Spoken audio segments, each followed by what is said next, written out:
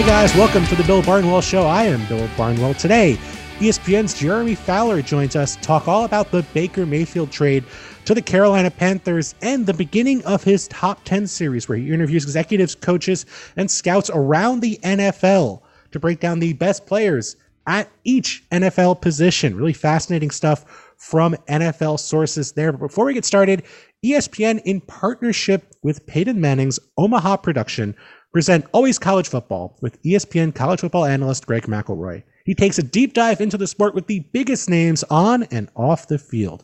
With off seasons being a thing of the past, which especially seems true in college football these days, McElroy goes year-round with analysis, opinions, and insight on top teams and under-the-radar stories from coast to coast. That's Always College Football. Listen wherever you get your podcasts. Now, here's Jeremy Fowler talking about the Baker Mayfield trade and the top players in the NFL. All right, joining me now here as promised on the Bill Barnwell Show, someone I love having on who is so informed, not only in his own sense, but also talks to so many people around the NFL, gets insight into what people are thinking around the league. We're going to talk to him about his top 10 series in a minute, but first joining us to talk about the Baker Mayfield trade and the repercussions from the Baker Mayfield trade is my friend, ESPN's Jeremy Fowler. Jeremy, how are you? Bill, I'm doing great, man. Doing great. Just got off the beach. I'm ready to lock in for the podcast. It's no Bali. I know you were just in Bali, but it's pretty good. Connecticut beach. I'll take it. Hey, you know what? Beach is a beach. At the end of the day, beach is a beach. I'm gonna burn no matter where I am, whether it's Bali, whether it's Connecticut. Put me on the beach for a half hour. My ankle or some random part of my body that I forgot to put sunscreen on will end up beet red. That is gonna happen to me. There's always one spot you forget. That is exactly how it goes. The ankle, the backside of my knee, any spot, fingertips. It's happened. If there's a spot you can burn, I'll burn to. Now, Baker Mayfield, someone who maybe felt like he was in Bali at times when he was at his peak, at his pomp in Cleveland, a guy who felt like the king of Cleveland for stretches over the past several years. And obviously it changed. Fell off dramatically. Last year, a very difficult season. The organization seemed to sour on Baker Mayfield. Some of the fans seemed to sour on Baker Mayfield. And then the Deshaun Watson trade happens. Baker Mayfield wants out.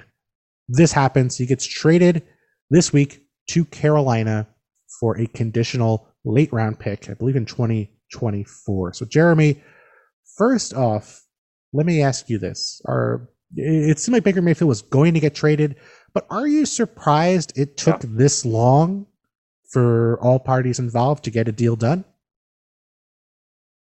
No, it really wasn't because of the dynamics involved with the money. Like anytime, so the leverage was gone, right? Like Cleveland had none of it because they gave Watson everything they had. And so teams were fully willing to wait this out. And I do think there was an element of owner David Tepper with the Panthers, knowing that he gave up a ton for Sam Darnold. Maybe not at the time, but considering how Darnold played last year, it felt like they gave up a lot. Yes. And they were committed to a lot of money with him, the $18.8 million that Darnold's due this year on a fifth-year option. So they were thinking, we just can't go farther than like $5 or $6 million for Baker Mayfield. You know, like for him to play for us in 2022, we're just not going to do it. And so that's what took so long, because the Browns just weren't willing to concede that they had to pay a lot of the money. They kind of got what they wanted because they're only paying $10.5 million, and so that's probably a little better than maybe they even thought a couple months ago.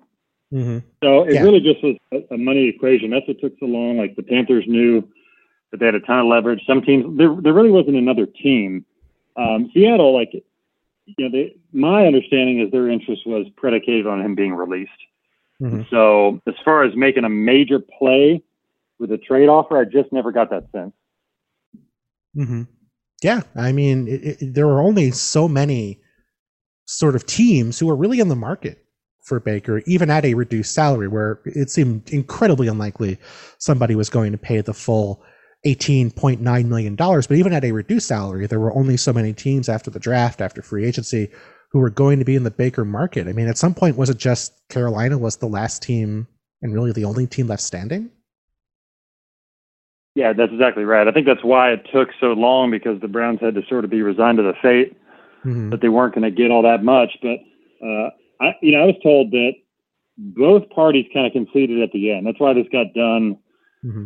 pretty recently. I would say, from what I was told yesterday and this week, that it was pretty much locked up like Tuesday morning. Like it was done. And then the Panthers started to get word that like some other players knew, because there was a Lake Tahoe golf tournament this week, like a celebrity golf tournament where Mahomes and a bunch of those guys were out there, and they were hearing about it. So the Panthers ended up just kind of getting it out there. But it's been done for a couple days now, and really it started to crystallize when the Panthers got permission to talk to Mayfield. I think that once they were able to talk with him, Matt Rule, the head coach, GM Scott Fitter, got on the phone with him and sensed that he would be excited to play in their offense. That really got the ball rolling. And then like early this week, I think both sides made concessions. The Browns put in a little more money, and the Panthers sweetened the deal with a better draft pick. Yeah, I mean, you know, it felt like a game of chicken, right? You know, I mean, it felt like you just had these two sides, or I guess three sides, even with Baker, since Baker did leave some money on the table, where it felt like there was just this long staring contest until someone finally blinked and was going to sacrifice. And it seemed like, you know, everyone had something to gain here, you know, right? Like Baker did not want to be on the Browns. The Browns didn't want Baker. And the Panthers, I mean, realistically, have been shopping for a quarterback for several years now. So, you know, it does feel like sacrifices had to be made here, but it also, to me at least, kind of feels like a win-win for all parties involved. It does. But to your point about Baker taking less, I'm still a little shocked that he took less, because you had the money guaranteed, $18.8 million. You're not guaranteed to get a huge contract after this year. I guess it depends on how you play, or if you even get a chance to play. Right. And this is not a guy who's made a ton of money in the league. You know, he was the first overall pick, so you got a good rookie contract. But as we know, rookie contracts aren't great. Where Odell Beckham for the Browns took less to get out of his deal in Cleveland during the season, because he just wanted to be an LA Ram or wherever he wanted to go, wanted to be a free agent, so he took less money. But he had already made like $90 million, and it was a top guy, you know, at least before the injuries, was clearly a top 10 receiver. You know, so he was in a different situation. The Browns still convinced Mayfield to take less. Like, I'm still shocked by that. And that's how they won. Like, that's really how they got the biggest victory, is they, you know, sort of played this a couple months ago. They asked him to lessen his guarantee, which would help the salary cap. And he wasn't willing to do that. It was kind of a heck no. And then all of a sudden it was like, okay, well, maybe this is my only chance to actually play this year, is to do that. Yeah. I mean, I think it's, you know, I can see why you would say he doesn't have to do it. I think the Odell Beckham comparison, I mean, maybe that's what the team wanted, but certainly, you know, like you said, different situations for each of those guys. What I find interesting here, when it comes to evaluating what happens next with the Carolina Panthers, now with Baker Mayfield, Sam Darnold, and Matt Corral, of course, who they traded up for in the draft this year, and paid a pretty significant haul. I mean, it wasn't like they just took him when he landed there. They traded up, I think, in the third round to get him, gave up by, I think, ESPN's measures, pretty significant draft capital to add Matt Corral. So it's not like they think Matt Corral is just a guy they're going to, you know, just put in there, you know, in case of emergency. I wonder how the Panthers feel about the various guys on their roster right now, because Sam Darnold, of course, yes, he did struggle last year. Yes, he was a mess. Yes, they wanted to get another quarterback in there, but they thought Sam Darnold was going to be their guy. I mean, they were willing to commit 2 years to Sam Darnold and trade significant draft capital to get him last year. Corral, they trade up in the draft to grab. So they clearly valued him as more than just a guy who fell to them. And with Baker, I mean, it's not like they traded for Baker the first chance they got. It's not like they were jumping to trade for Baker Mayfield. They, you know, when the price got right, they were willing to take a flyer on him, and they didn't give up much to get him. It's, I think, a little under $5 million and a conditional pick. But, you know, I wonder, I think maybe public perception, at least and what I think right now is, Baker's the best quarterback. He's going to be the guy who wins this job. But what sense do you get about how the Panthers view Baker Mayfield? Do you think they see him as the guy for 2022? Do you think it's going to be more of a real competition between the three quarterbacks in that building? Well, I think it will be a true competition, but it will be a layered competition, and Mayfield will go into this knowing his chances are pretty good. Like, I really don't think he would approve it if he was going to be the number 3 quarterback or even the number 2. Now, granted, I know the Panthers do like Sam Darnold, what he did this offseason. They felt he had a really strong offseason. They felt like he got a little bit of an edge to him finally. Really, their only question with him is what happens when the pocket collapses on him, and he's got pressure. Can he get it done? That's really the only question they have about him. Everything else they like, but it's – and the thing with Baker Mayfield is they waited because not everybody there was sold that he was going to be the guy. Like it wasn't – in late April – around draft time when they were talking about Baker Mayfield, talking with the Browns, not everybody in Carolina's building was like, we have to do Baker Mayfield. Now, they agreed we have to address the quarterback position. And I do think there's a strong sentiment from the coaching staff, or at least from Matt Rule, that, hey, like, Mayfield will help us, He's a proven option. And I think they feel like they upgraded their room, which maybe gives him a good position to get this done if he shows up and knows the verbiage of the offense and can kind of pick that up quickly. Now he's got a month to try to do that. Well, really 3 weeks to try to do that before training camp. And it's funny, Bill, like they have 3 quarterbacks. They might have no quarterbacks. Because you know what I mean? Like they don't have and that's not a knock on any of these guys, but they don't have one player where you say, okay, he's the guy at the position, right? I think Baker probably has the best chance of those 3 to be that. But it's hardly a slam dunk right now because we just don't know. And Matt Corral, they like him a lot, but the sense I get is he's going to need some time. I think that was the sense in the draft. And there were character concerns about him, fair or not. I think he's ready to address those, and Carolina believes that he's the right guy to do that. But there's just, there's going to be a learning curve for him, for sure. Yeah, I mean, absolutely. Any rookie quarterback taken in that part of the draft, you can hope they're going to step in and be a guy immediately. Russell Wilson, I think, is the, one of the few exceptions, but almost always those guys need a couple years before they even have an opportunity to show what they can do. So, I mean, Sam Darnold and Baker Mayfield, both free agents after this season. So Matt Corral could be looking at 2023 as a possibility if Baker and Sam don't distinguish themselves this upcoming season. Now, from the Browns' perspective. It's a pivotal point for the Panthers, by the way. Just like they feel like they have a good roster, and they do. It's pretty good pound for pound. So they feel like they're missing this one piece.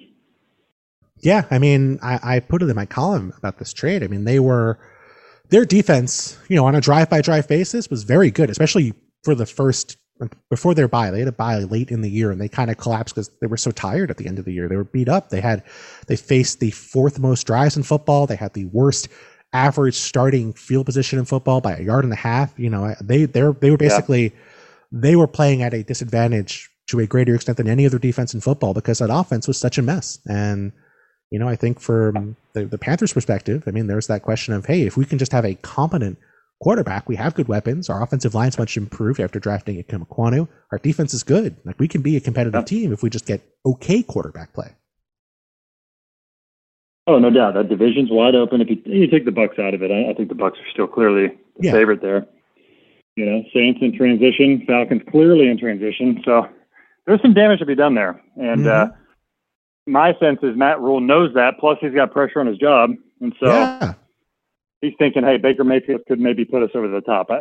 He knows it's not a slam dunk. I think everybody there knows it's not a slam dunk, but they like the ability enough where it was worth the flyer. And they knew they were going to get it done. It's just, they were sort of hedging, knowing that we're just not going to give the Browns what they want.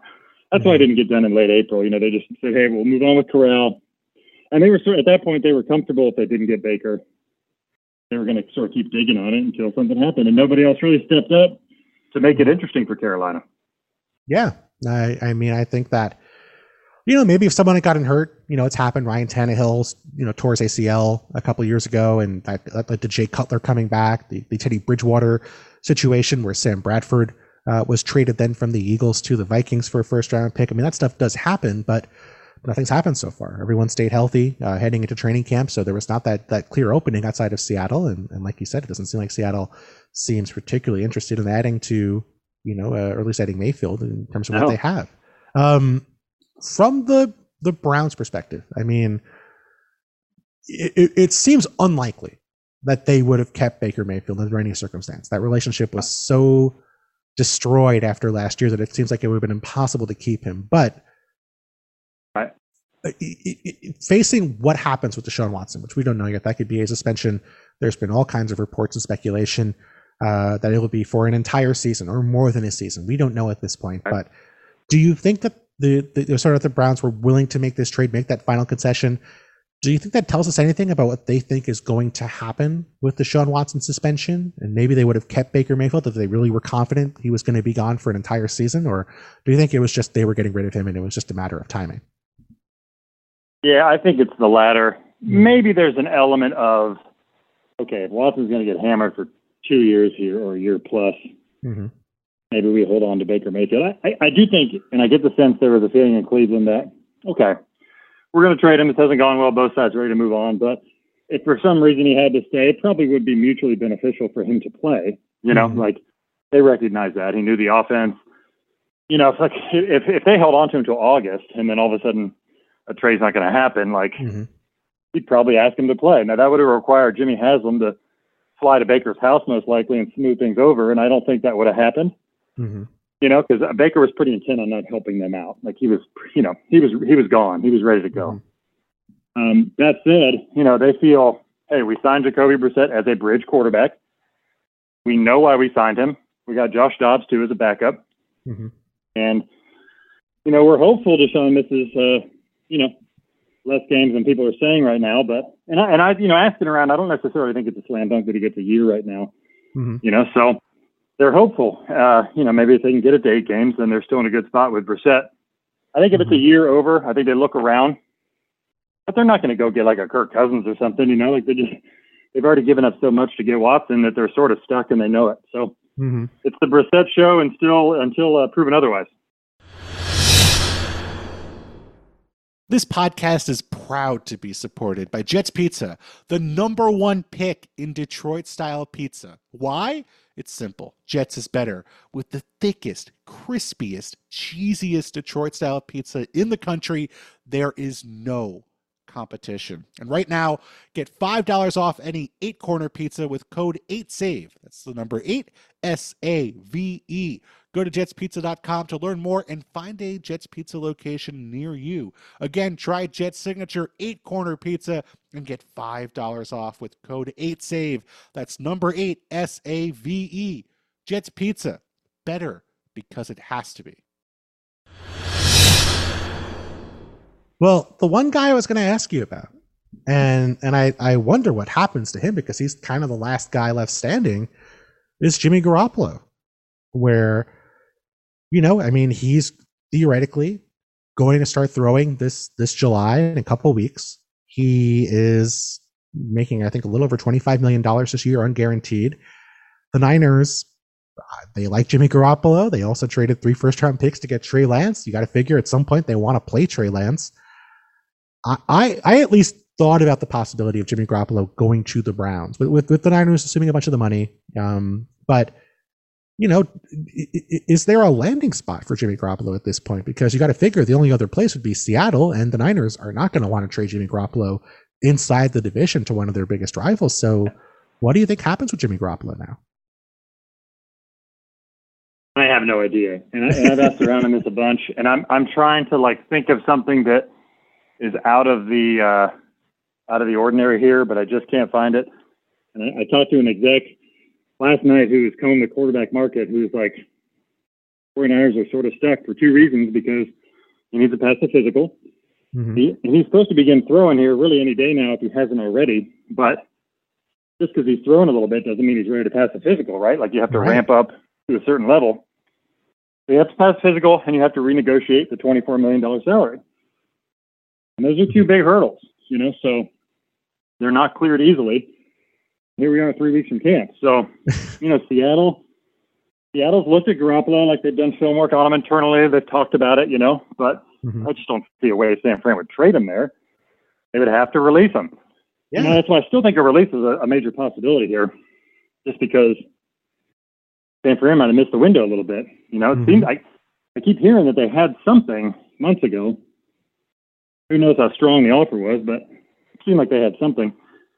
And then it just didn't happen for whatever reason, you know.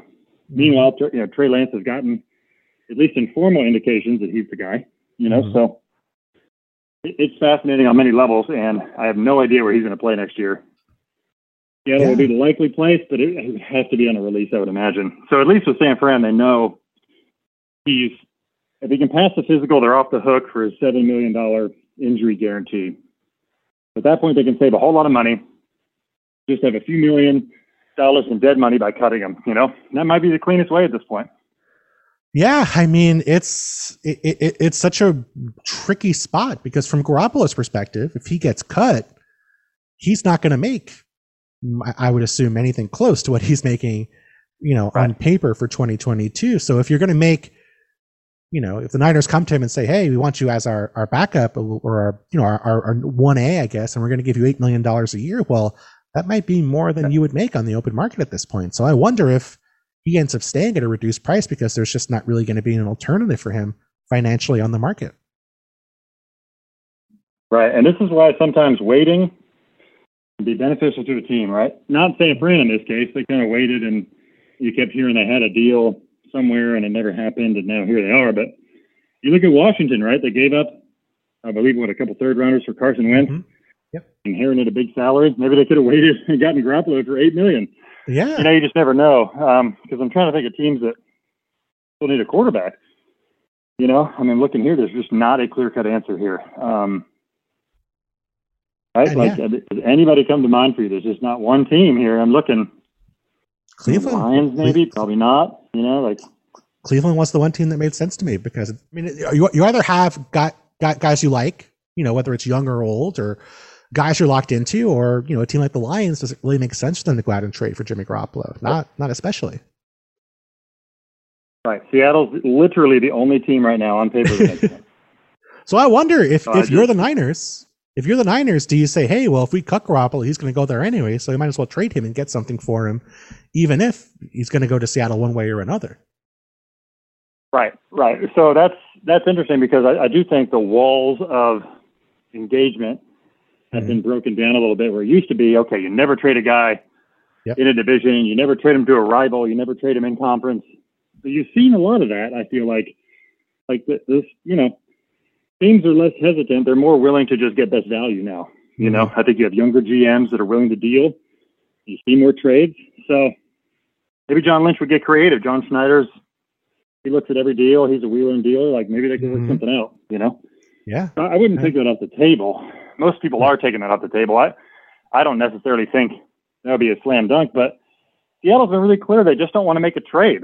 They gave up a bunch of draft capital back in the day for Jamal Adams and all those guys they traded for, They've been thin on their last couple drafts, so they want to load up. They want to get a better roster, which they were able to do in this year's draft. And so they really just don't want to sign a guy unless he's released. So there's going to have to reach some sort of boiling point there.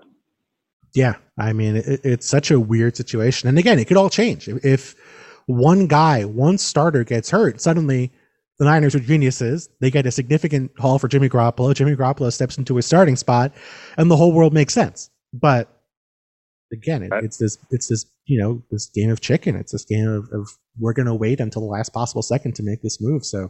So many fascinating balls up in the air here with this quarterback situation, and Jimmy Garoppolo now the last quarterback seemingly in this game of musical chairs left to move. So yeah, I think a lot of really interesting stuff with this Baker trade.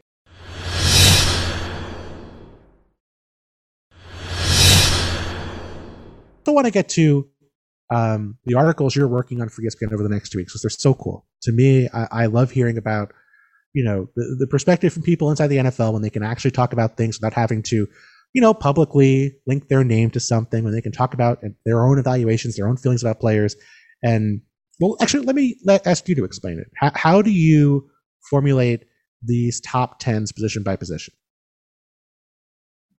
Yeah, so when we started a couple of years ago, and this is the third year we've done it, I was asked to do a ranking of players, top 10 at each position for a summer project. And I was like, okay, well, that's great, but everybody does lists. You see top 10 lists, and you see best tandem lists and top 100 lists. And how can we differentiate? So I thought, I wonder if the league were to make a list, what would it look like?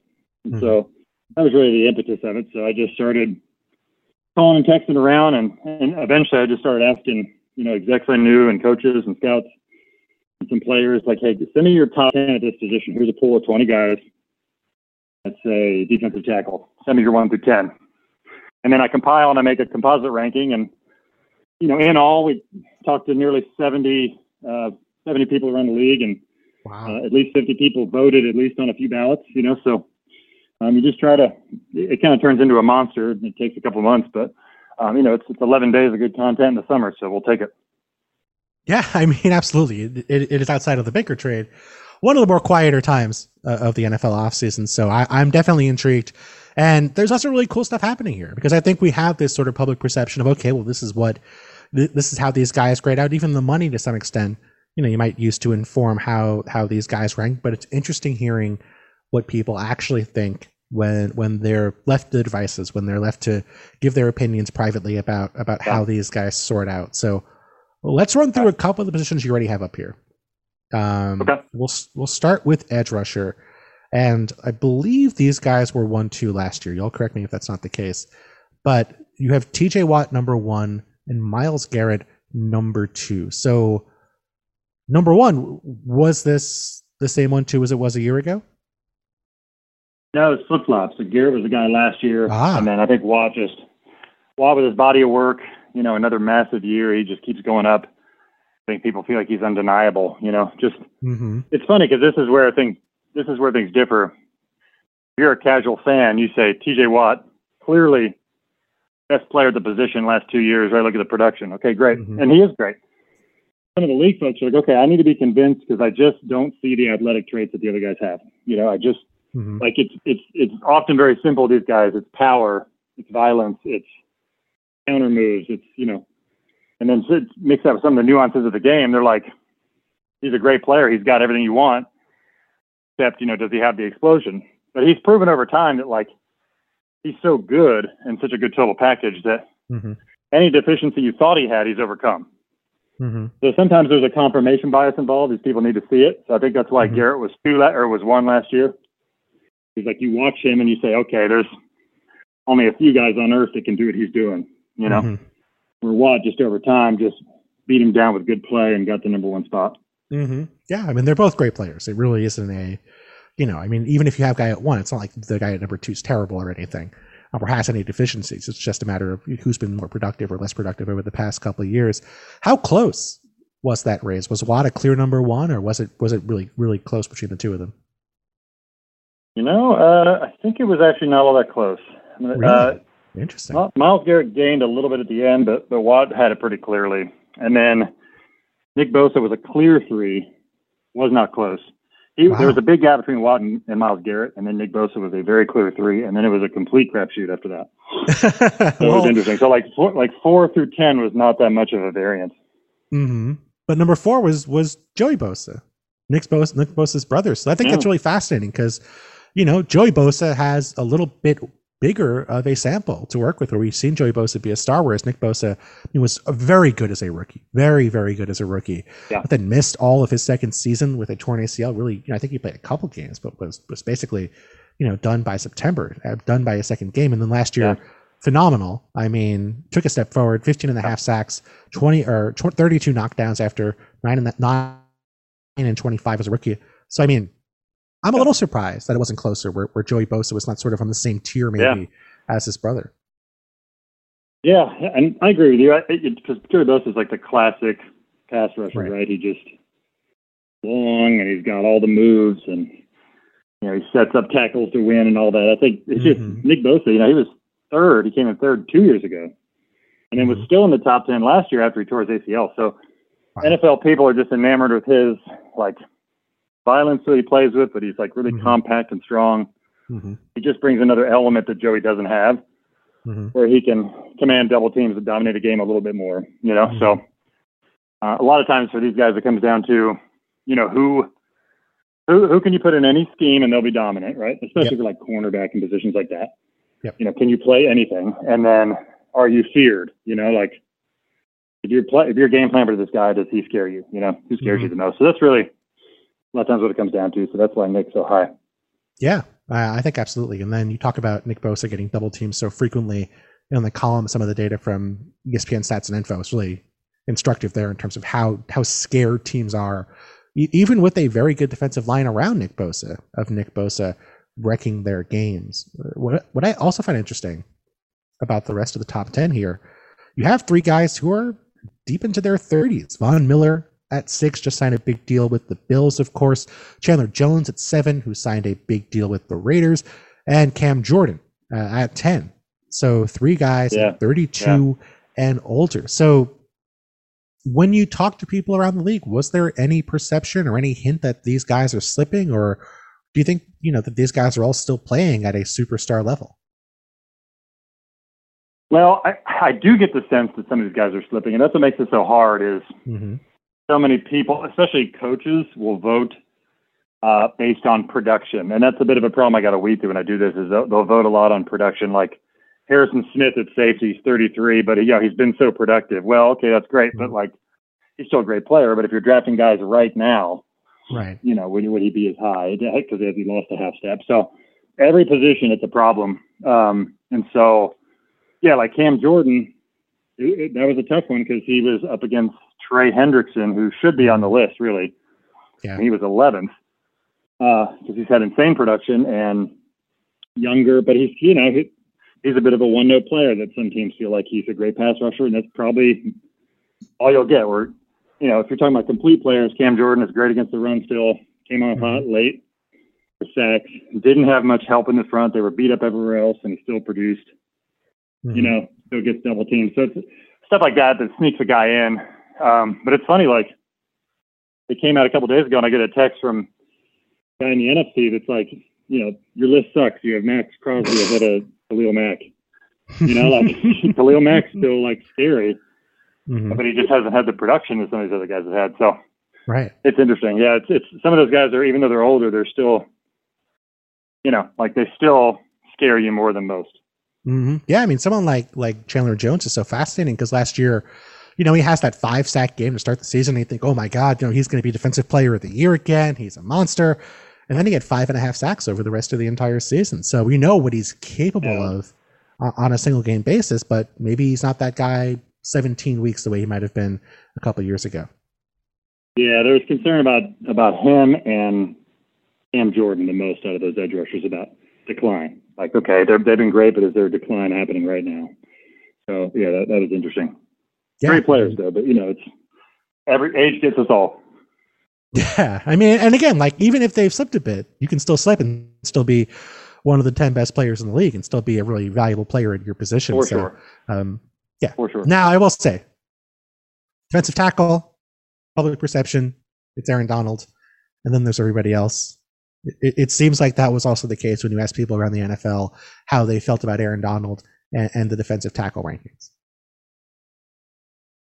Yeah, there's really nothing to even say about him. Like, I try to get quotes from a lot of these guys on players, and Aaron Donald, what else is there to say, It's just kind of like, he's number one, move on. So it's kind of appealing. He got every first place vote. I think he was once again the only player to get every first place vote. Wow. Nobody else has done that, I believe. Mahomes got close 2 years ago. Quentin Nelson got close a couple years ago. But yeah, he's it. I mean, it's a dominant performance every year. So yeah, it's really a 2 through 10 list for sure. I mean, is there any other list? There's certainly still a lot more to come in terms of the list, but is there any other list where one player is as dominant at his position as Aaron Donald was when it came to the defensive tackle rankings? I'm looking at my database here. Not really, because a lot of these guys are splitting votes. I would say Trent Williams. Interesting. But even he got a 5th place vote. I'm looking here. Wow. He got a couple 2s and a 5. Where Aaron Donald, I'm looking at my list here, it's just literally all 1s. Yeah, not to tease too much, but Devontae Adams did really, really well. A lot of those guys like that, I'm looking at, they have a ton of 1 votes, But no, nobody even close to Aaron Donald. Yeah, I mean, you can't even say that, just thinking what happened, literally the last play of NFL football we saw was Aaron Donald blowing up Quinton Spain and winning the game for the Rams in the Super Bowl. I mean, there's just no case to me that you can pick anybody else. He's just such a freak of nature. Now, I will say, after 1, there's a lot of guys who could be number 2, and I will say I think he's phenomenal, and I think there's no issue with picking him at 2. But I was a little surprised to see Jeffrey Simmons as number 2. Were you surprised he was that high? A little, but not really, because he got Mhm. some momentum last year, made the top 10. He was 6, yeah. Even though his production wasn't great, and this year he had the production to go with it. So I was like, okay, maybe he'll move up. I mean, there's just some people that think as far as defensive players, he's one of the most disruptive of any position. Mm-hmm. So, and it goes to that matchup thing, right? It might not show up in like pass rush win rate stats or any stats really, but you watch the game and you watch how defenses treat him, offenses treat him. Their offensive line, they're blocking, like he's the guy who has a lot of influence over the outcome of the game. For sure. So, I heard a lot from Steelers fans because I mean Cam Hayward, like he gets better. That's one guy that's not declining; he's getting better. Mm-hmm. It's weird, like he never really had a wall.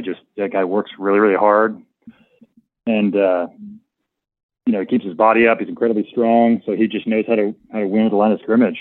Mm-hmm. He does a little bit of everything, and he's a great leader. So, like he certainly could have made a case for 2. Chris Jones has been 2 in the past. I just think people like Simmons a little bit better as a more well-rounded run stopper and pass stopper. Like people, maybe it's fair or not. There's still a perception that Chris Jones is not great against the run, or is not, or will occasionally take plays off and all that stuff. And maybe that's just a stigma, but it does get him a little bit in these settings. Yeah, for sure. And I think, it depends on when you're watching him, right? I think if you're watching him in the postseason, he's probably not taking too many plays off. The regular season might try to steal a sack maybe in a situation where he shouldn't be trying to steal a sack. Everyone does that, though. I mean, Aaron Donald does that, and it works out well for him because he's Aaron Donald, and he can break the rules. But one guy who kind of is on the flip side of that, someone who's much more of a run first player is Vita Vea, who came in at 7, where he doesn't play a lot of third downs. He plays fewer snaps than a lot of these guys. Really a first and second down, a short yardage player. I mean, do you think this is kind of as high as a player with his skill set can get, or do you think that outside of the Aaron Donald, where it's just a different player, but do you think he could get to, a guy with his talent to get to a 2, 3, 4 spot? Do you think you have to rush the passer to be a dominant, true superstar defensive tackle in the eyes of evaluators around the NFL?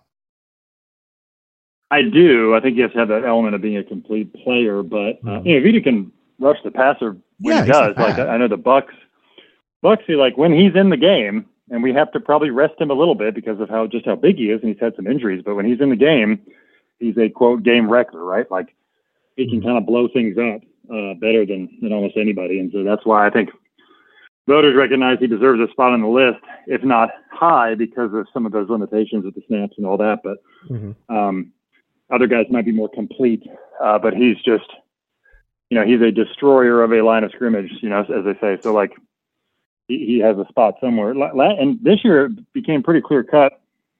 He was supposed to be on there. Last year there were like 20 defensive tackles that were really good. This year there really weren't as many that were in the voting consideration. Maybe like 12 or 13 guys. They really pushed the envelope. Last year was a tougher field, and he still made it in. So it made it easier for him to stay there. Yeah. And I think, just a phenomenal player. Maybe he'd be a great pass rusher if they used him more on third down.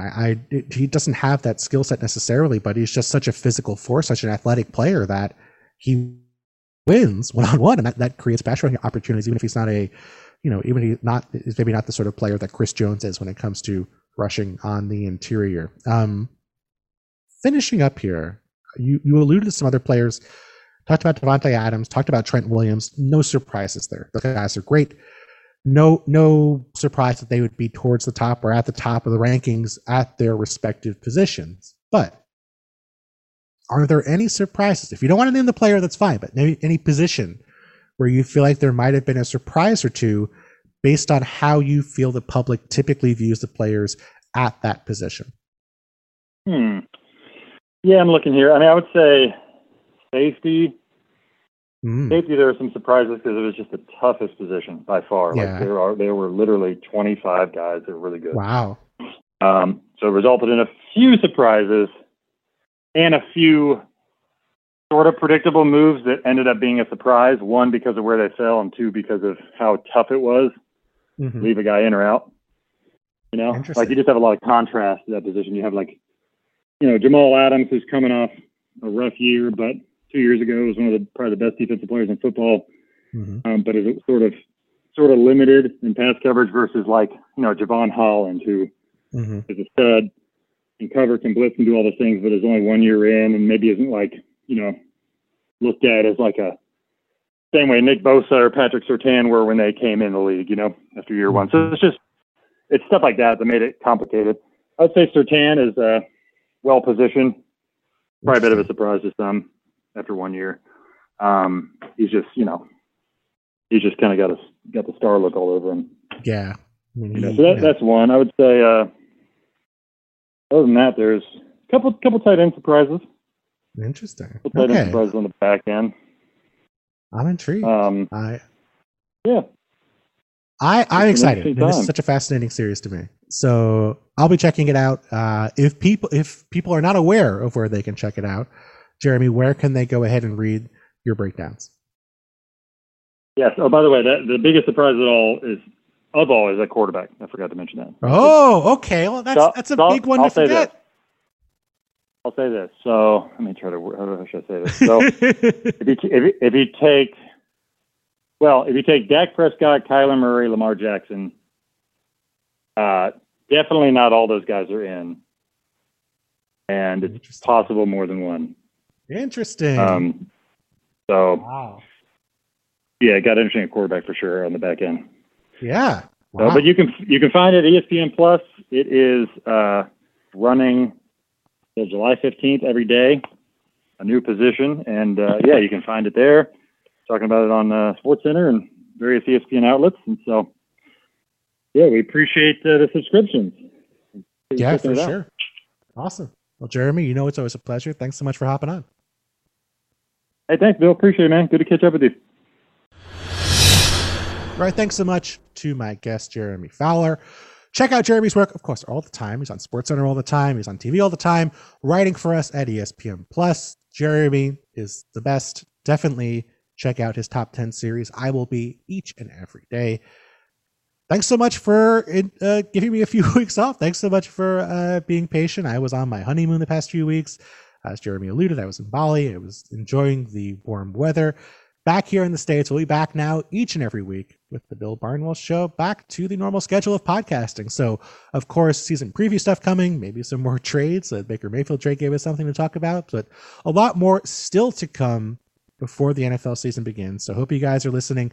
Thanks so much for being patient, and more audio on the way next week.